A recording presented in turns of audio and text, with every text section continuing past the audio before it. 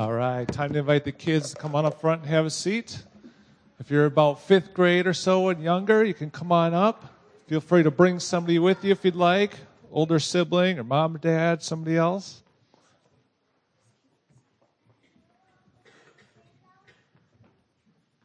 All right, come on up, find a spot to sit. There's some room over here yet, guys? All right, you can sit there. All right, good to see everyone. All right, I have something to show you to start off with this morning. And here it is. A big plate of food. Doesn't that look great? Don't you just want to grab it and eat it? No, this is just fake food. You wouldn't want to eat this, right? It's just fake. Okay, so we're going to have to use our imagination a little bit. Imagine that this plate is full of your favorite kinds of foods. What are some of your favorite foods? Fruit Loops. Fruit Loops. Yeah, what else? Hamburger. Ooh, hamburger. Uh-huh. Spaghetti. Pizza.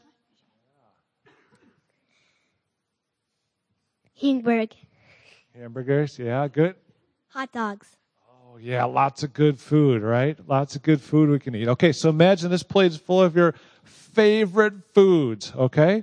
Now, if this plate is full of your favorite foods just sitting here, but that's all it's doing is just sitting there, is it really any good to you? Is there any benefit for you if it's just sitting there? Not really, right?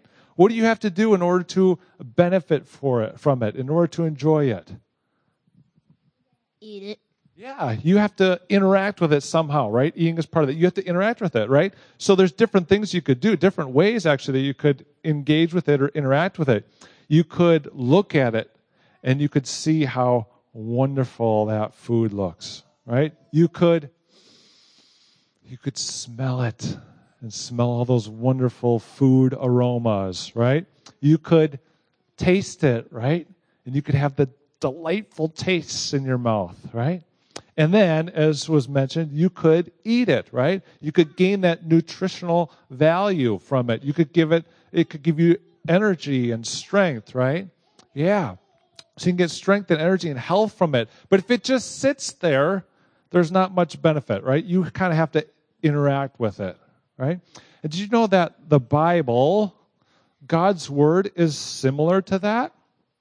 Think about it. If we just put it there and it just sat there, would it have much benefit for us? No. What do we need to do? We have to engage with it. We have to interact with it just like we do with this yummy food, right? And so if it just sits there, it wouldn't affect us. It wouldn't have any effect in our life. So just like there's it wouldn't grow us in faith and those kind of things, right? And so just like there's ways we can interact with a yummy plate of food, there's ways that we can interact with God's Word, right? We can read it and we can study it, right? We could hear others maybe read it to us, right? We could memorize God's Word, right? Raise your hand if you're in Awana this year. Aren't you going to be memorizing Bible verses in Awana this year? Yeah, so we can memorize God's words. We can sing God's Word. We can hear God's Word preached and taught to us, right? So as we're interacting with God's Word in all of these ways, we should apply those things that we're hearing and learning to our lives, right? To help us put aside sin, to help us live for God, to live in holiness and purity before God. And so God uses all these things interacting with His Word, the Bible, to help grow us in faith. And then we're able to live more and more to glorify God. And so when there's this wonderful plate of food sitting before it, we want to bring it into our lives. We want to engage with it, smell it, and eat it, and taste it, and those kind of things to bring us benefit and joy. And it's similar to God's Word. We should bring God's Word into our lives to read it, to think about it, to memorize it, to hear it preached and taught to us and apply to our lives so that it would be great benefit to us and that God would be glorified through that. Okay, so Pastor Jeremy's going to come and tell us more about that as he preaches this morning. So you can go back and have a seat. Thanks for coming up. Thanks, Pastor Jeff, for setting me up to have everybody waiting for lunch. And thanks Thank you. That's excellent. It's a good lead-in. That's what we want to do with God's Word. We want to eat of it. We are in 1 Corinthians 5 this morning. We're going to finish up this chapter on discipline. And my plan is to give a quick overview, hit one more subject in this chapter, and then hopefully get into chapter 6. That's my hope. And so we'll try to do that. The context again in chapter 5 is church discipline. There is a man who is in incest. The church so far not only hasn't done anything, but is actually boasting in how tolerant they are. And Paul writes to say, to rebuke their arrogance in verse 2, and to pronounce judgment on the man, to remove him from the fellowship if he remains unrepentant. Paul tells them to do this because in verses 7 and 8, just like leaven in bread, so sin in a church will never remain small. It'll always become pervasive. It will spread throughout all. A little leaven leavens a whole loaf. And because sexual immorality is a sin that we'll see in chapter 6 actually leads people to not inherit the kingdom of God. And we love people. And we honor God. And so he wants them to deal with church discipline. Now, one thing I want to encourage you, in Hebrews 12, Paul writes, I think it's Paul, whoever the author of Hebrews is, writes, dealing with the context of sin, that discipline is a good gift of a good father. That's why we've sung some songs this morning here about fatherhood. That even though at the moment no child likes discipline, later on when it is yielded a peaceful fruit of righteousness, we accept it. We're grateful for it. We're thankful for it. And so I want to urge you to accept this. In Proverbs 12:1, we read, "Whoever loves discipline loves knowledge, but he who hates reproof is stupid." That's what the Bible says. I didn't put that in there. Sorry, Mom. Proverbs 13:18, "Poverty and shame will come to him who neglects discipline, but he who regards reproof will be honor." Again, listen to that. Whoever loves discipline. Whoever loves discipline. I'm not talking here mainly about discipline in the home, but discipline in the church. And I want to urge you to love this issue because of who God is as Father. And so that's what I want to encourage you in that. I want to talk about how preaching is meant to be discipline for you. That's going to be the main thing here this morning. Well, let me read. I'm going to read chapter 5 again and go to chapter 8 of verse 6 to get us all of it. "It is actually reported among you that there is sexual immorality among you, and of a kind that is not even tolerated among the pagans, for a man has his father's wife. And you are arrogant. Ought you not rather to mourn? Let him who has done this be removed from among you. For though absent in body, I am present in spirit, and as if present, I have already pronounced judgment on the one who did such a thing. When you are assembled in the name of the Lord Jesus, and my spirit is present, with the power of our Lord Jesus, you are deliver this man to Satan for the destruction of the flesh, that his spirit may be saved in the day of the Lord. Your boasting is not good. Do you not know that a little leaven leavens the whole lump? Cleanse out the old leaven, that you may be a new lump, as you really are unleavened. For Christ, our Passover lamb, has been sacrificed. Let us therefore celebrate the festival, not with the old leaven, the leaven of malice and evil, but with the unleavened bread of sincerity and of truth. I wrote to you in my letter not to associate with sexually immoral people, not at all meaning the sexually immoral of this world, or the greedy, or swindlers, or idolaters, since then you would have to go out of the world. But now I am writing to you not to associate with anyone who bears the name of brother if he is guilty of sexual immorality or greed, or is an idolater, or reviler, drunkard, or swindler, not even to eat with such a one. For what have I to do with judging outsiders? Isn't that those inside the church whom you are to judge?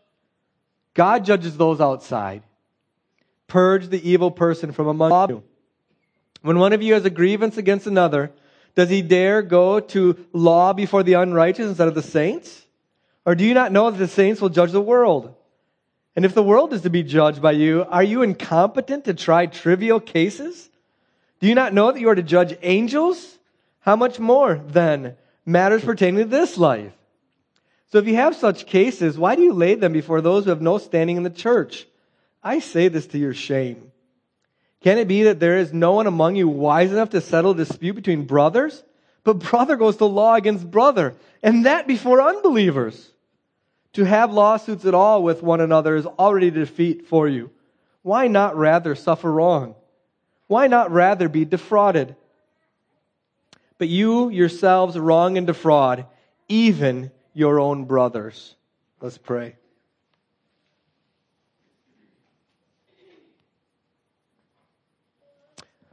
Oh God, help us to be astonished by who you are as Father.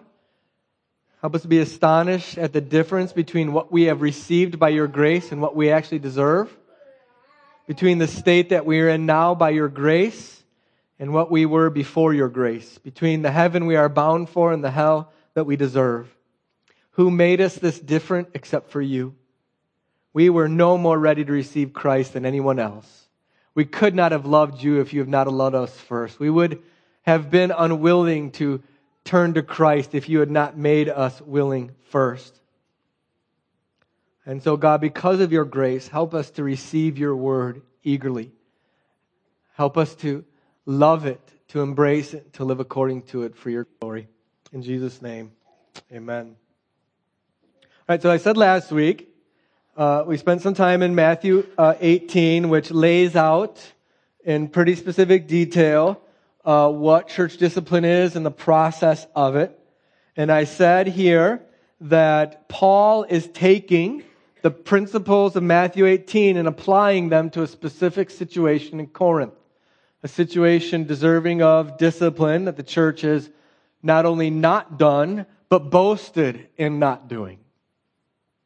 And so Paul is taking a specific text in the Bible and in essence preaching it with specific application to a very concrete example.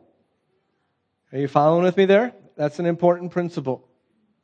Paul is taking Scripture, words from God, bringing them to a local church, and applying them very specifically to a very concrete example that everybody in the church is aware of. Now, this letter was likely read in front of the church with the people seated right there. Talk about discomfort.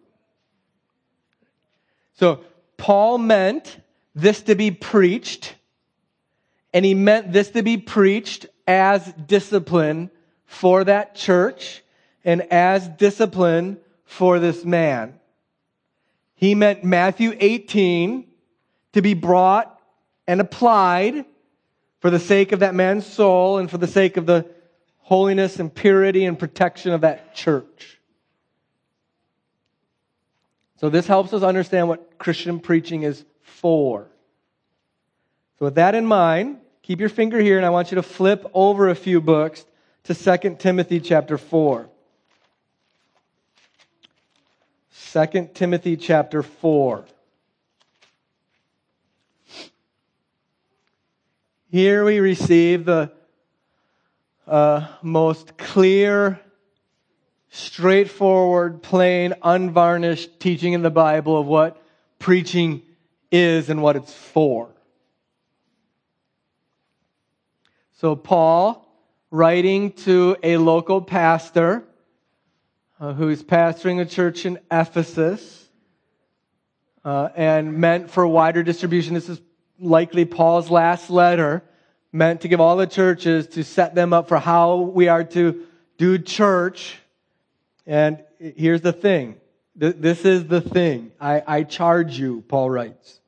Presence of God, the presence of Christ Jesus, who's to judge the living and the dead, and by his appearing in his kingdom, right? I charge you in the presence of Almighty God, who's going to judge you. Here's the one thing. Preach the word. Preach the word. I want you to take God's word and I want you to, if everything else fails, here's the one thing you should be found doing faithfully. Preach the word. Now, he doesn't stop there. He doesn't say preach the word and then leave us hanging. Okay, how? What is it for? Now, preach the word in any season, in season, out of season. Reprove, rebuke, and exhort. Preach the word. How? Reprove in your preaching. Rebuke my people in your preaching. Exhort my people in your preaching with complete patience and teaching. Why? Because the time is coming when people will not endure sound teaching, but having itching ears will accumulate for themselves teachers to suit their own passions and will turn away from listening to the truth and wander off into myths. Those last two lines there, inside of me right now, I want to cry. There is nothing more damning to people than hearing preaching that tickles their ears and leads them to hell. Every week, you come here to hear God's word preached. And woe to me and any other preacher who fears you more than they fear God. Right, so what is preaching for? What are those three adjectives describing? Those words are all discipline words, aren't they? All three of them. Reprove, rebuke, and exhort. That's what preaching is. And all of those words are in the discipline realm. What is Christian preaching for? What is it for? It's for our discipline. That's why you come here every Sunday, to come under the preaching of God's word and receive reproof, rebuke, and exhortation. That's what it's for, brothers and sisters. Now, it is uncommon for us to come here for that. It's even less common to understand that this is what preaching is for.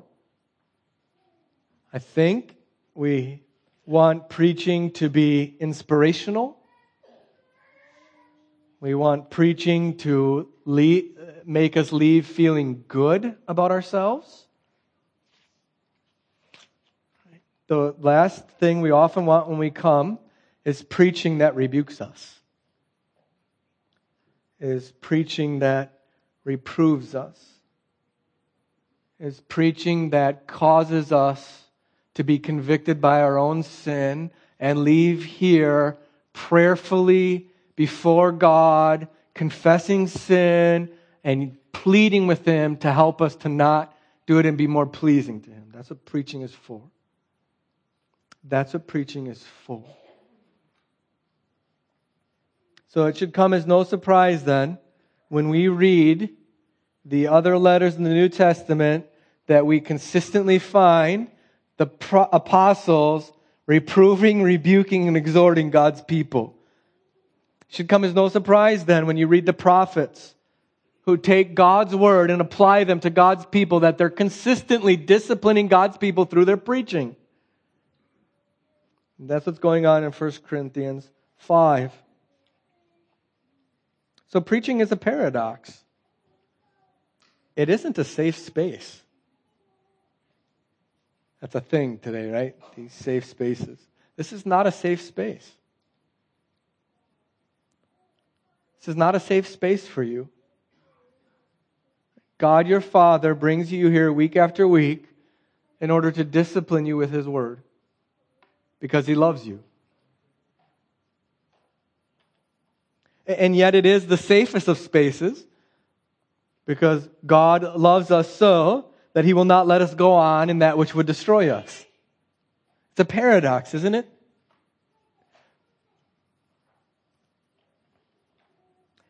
There is no refuge. There should be no refuge for your sin in the preaching of God's word. And yet there is a refuge in the preaching of God's word from the destruction of your sin.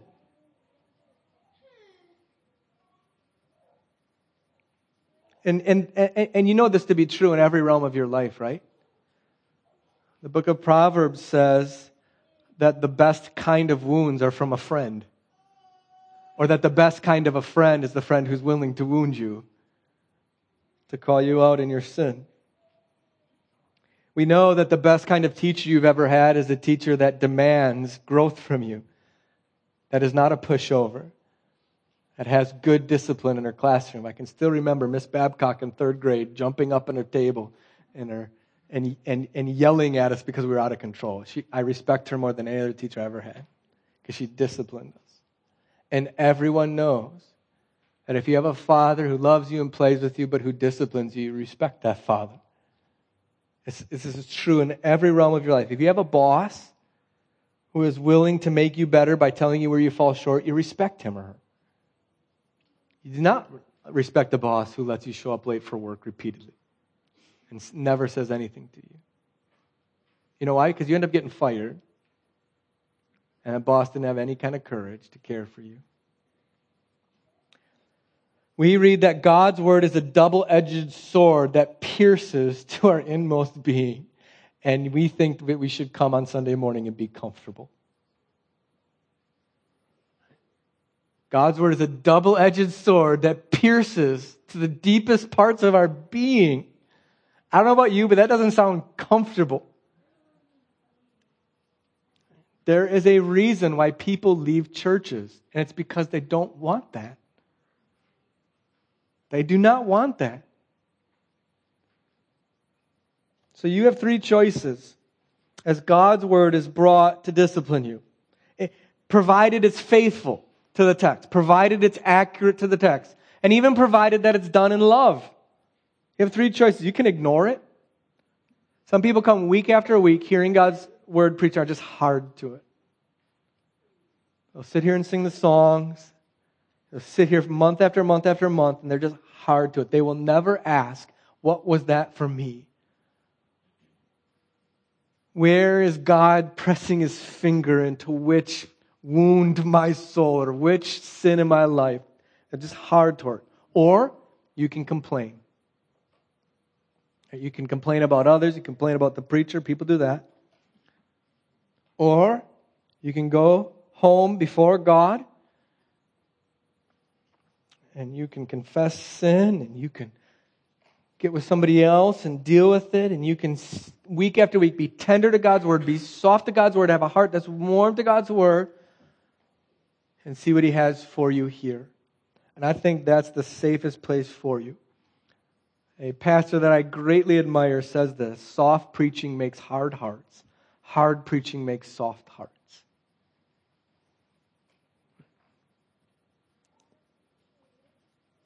So I want to urge you to be willing to have God's word preached, and specifically by. Let's go back to 1 Corinthians 5. Now here's the thing. I don't think any of you would say, I don't want God's word preached. We all want preach the word. That's why you're in a church like this. If you didn't want the word preached, you can go to some liberal mainline where you hear good stories and anecdotes and fluff. You can do that. There's plenty of those churches. There's lots of them. You want the word preached.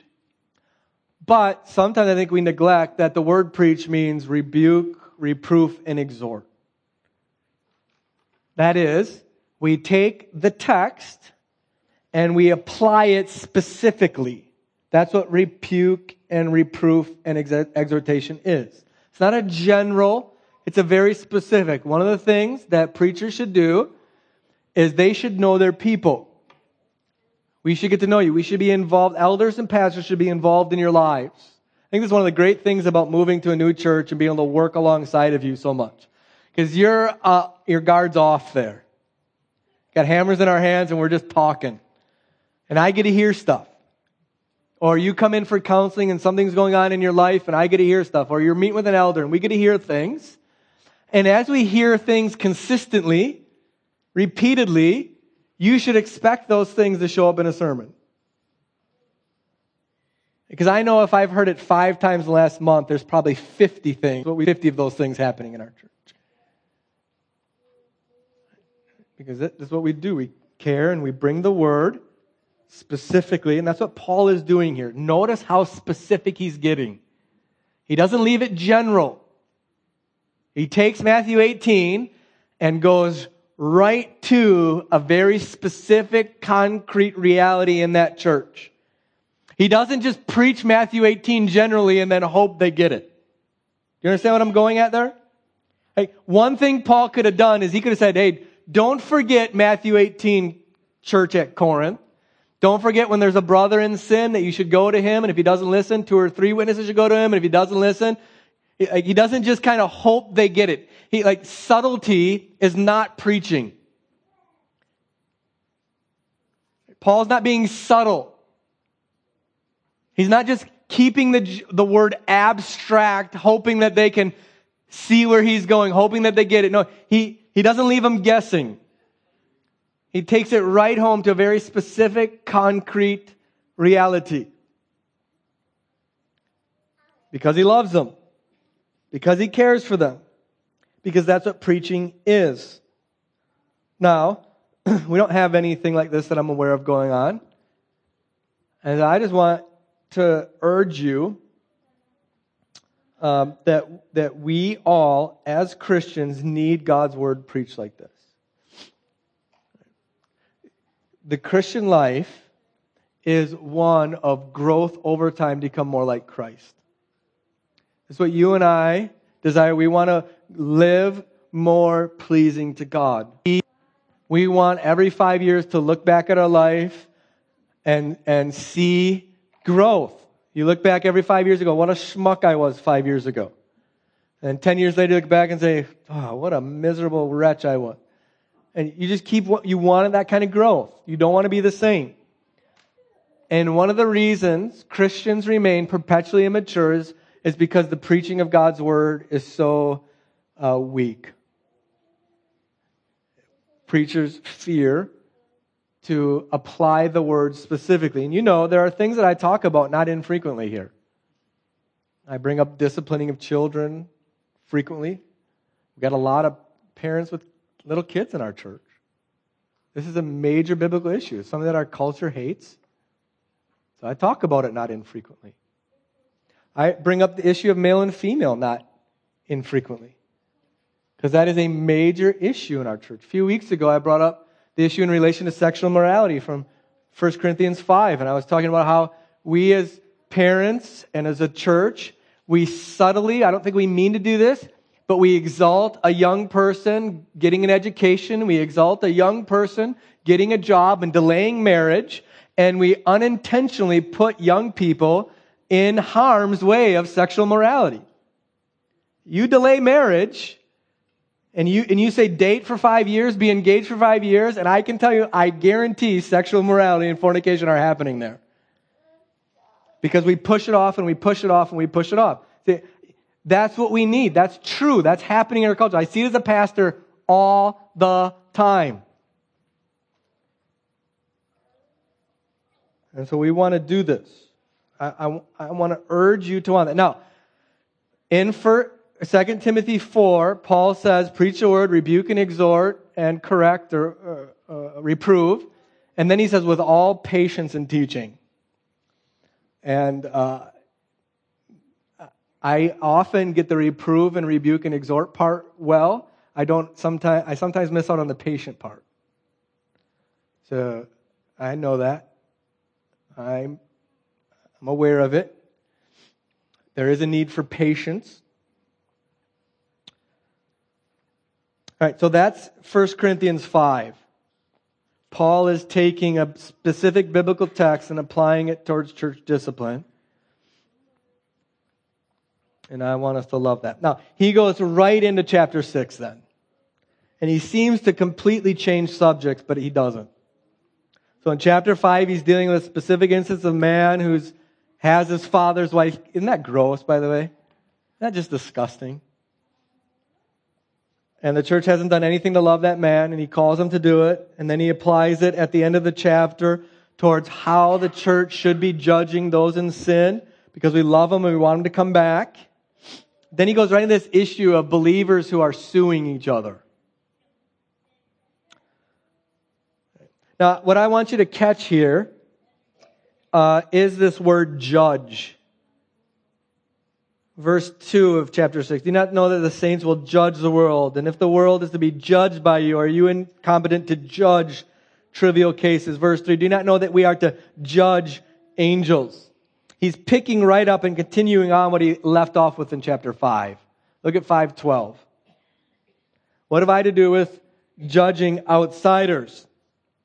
Is it not those inside the church whom you are to judge? So he's taking this concept of discipline and judgment within the church and now taking it to another issue that the church is getting wrong.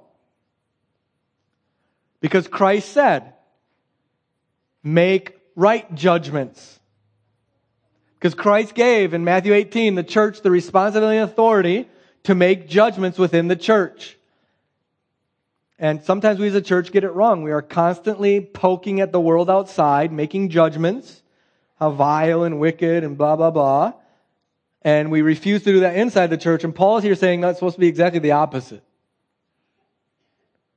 God has given us authority together to make judgments. And then, instead of Christians appealing to other Christians for help in dealing with issues of sin, we appeal to those outside the church to deal with issues of sin within the church. You see, they're getting exactly opposite on both extremes. They refuse to make judgments inside the church, and they go for judgments to those outside the church. So Paul is continuing on the same exact theme in chapter 6, and he's applying it to the specific issues of two brothers, maybe two sisters, maybe a brother and a sister, have a grievance against one another. He doesn't specify what the grievance is. I'm sure that church was very much aware of it. You know, when conflict is happening in the church between people, everybody knows about it. You can see it. So there's a grievance. And instead of going to the church to settle the dispute, they go outside of the church. And we see something spectacular here again. We see the crazy authority that God has given his people. And he goes to the end of time here. In biblical terminology, we typically, when we're talking about end time stuff that deals with after Christ's second coming, we talk about eschatology. And so Paul goes to eschatology here in verses 2 and 3. Do you not know that the saints will judge the world? Do you know that? God's saints at the end of time will play the role of judges. Right? Even more in verse 3, at the end of time will judge angels. So that's coming. That's our future destination. We're Supreme Court justices judging the world and, even more, judging angels. And then Paul wants to say, if that's true in the future, don't you think you can settle a minor dispute here amongst God's people? Do you not know who you are as God's people? Do you not know the responsibility and authority God has given you as God's people? So here again, we meet the reality that you and I can sin in one of two directions. We can sin by being overly aggressive, by being harsh, by being judgmental. We can sin by being jerks. And, opposite, we can sin by being passive. We can sin by wrongly taking up our authority, and we can sin by not taking up our authority at all. And I would submit to you that in our day, the besetting direction of sin is to abdicate our responsibility rather than to abuse it. Now, all abuse of authority is absolutely wrong. Last week I brought up the issue of, in Matthew 18, when somebody's in sin, a brother who saw the sin should go to him. If that doesn't work, if that doesn't produce repentance, then you should take 2 or 3 others. And the 2 or 3 others, there aren't just random 2 or 3 others, it's 2 or 3 other eyewitnesses. And afterwards, somebody came up and said, so if like somebody in our church was abused sexually, let's say, and there was only one eyewitness, that we should never bring that. That's not what I'm saying at all. If there is any abuse, if somebody is abusing their authority, if somebody is abusing their strength, that needs to be brought up immediately. Okay? So any kind of abuse, it needs to be brought to light. And the next thing that we'll do, if it's a criminal issue, is we'll bring it to the authorities. We will not hide it here. We will not play with it here. We will not blame the victim here. We will take it very seriously here. But the issue Paul is getting at here isn't abuse of authority, but lack of using it at all. Passivity. Passivity. Rather than take up their authority as judges, we completely lay it down. And then, even worse, we take that responsibility and give it to people who are not Christian a bit. So the real issues in this aren't the issue of lawsuits in of themselves, but the issue of the church not exercising authority, and even the more so, the church going to unbelievers to get the judgment that we could easily get from believers. So, we're going to get into this more next week, but I wanted to set the stage for this. So this is still dealing, in essence, with discipline. And so let's conclude with verses 7 and 8, and then apply it to the gospel. So Paul says to have lawsuits at all is already a defeat. And in verse 9, wouldn't it be better, or verse 7, why not rather suffer wrong? Why not rather be defrauded? This does get to Christian humility. I think sometimes we're like the servant in the parable that goes to the king with this unrepayable debt, this crazy amount of money owed, and the king completely forgives the guy. And then that servant goes out in the hallway and has a fellow servant who owes him $10 and won't forgive the debt and has the man thrown into jail. That's what's functioning here. Christians are those who have been forgiven. Sin of infinite consequence against an eternally holy God. Your and I sin against our Creator is deserving of eternal punishment because God is an eternal being. Deserving of eternal punishment in hell because God is an eternally just God. And He has forgiven all of it. He hasn't just swept under the rug. He sent His Son to die for it. And that amount, that depth of forgiveness ought to spill out into how you treat others who sin against you. That's where Paul's going here. People who know the gospel forgive. People who know the gospel overlook wrong. People who know the gospel are, in some instances, not in all, willing to be defrauded, to suffer wrong. Because God in Christ took all of our sin to the cross and suffered in our place. The just for the unjust. The innocent for the guilty. See, the gospel always spills out into every aspect of your life. You can't help it. If you believe the gospel, it changes everything. And the main thing it changes is how you are willing to be treated by others. Let's pray.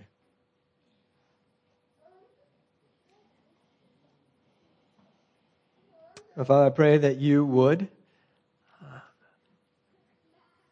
help us to see, to feel, to know the reality of your fatherly love and care for us.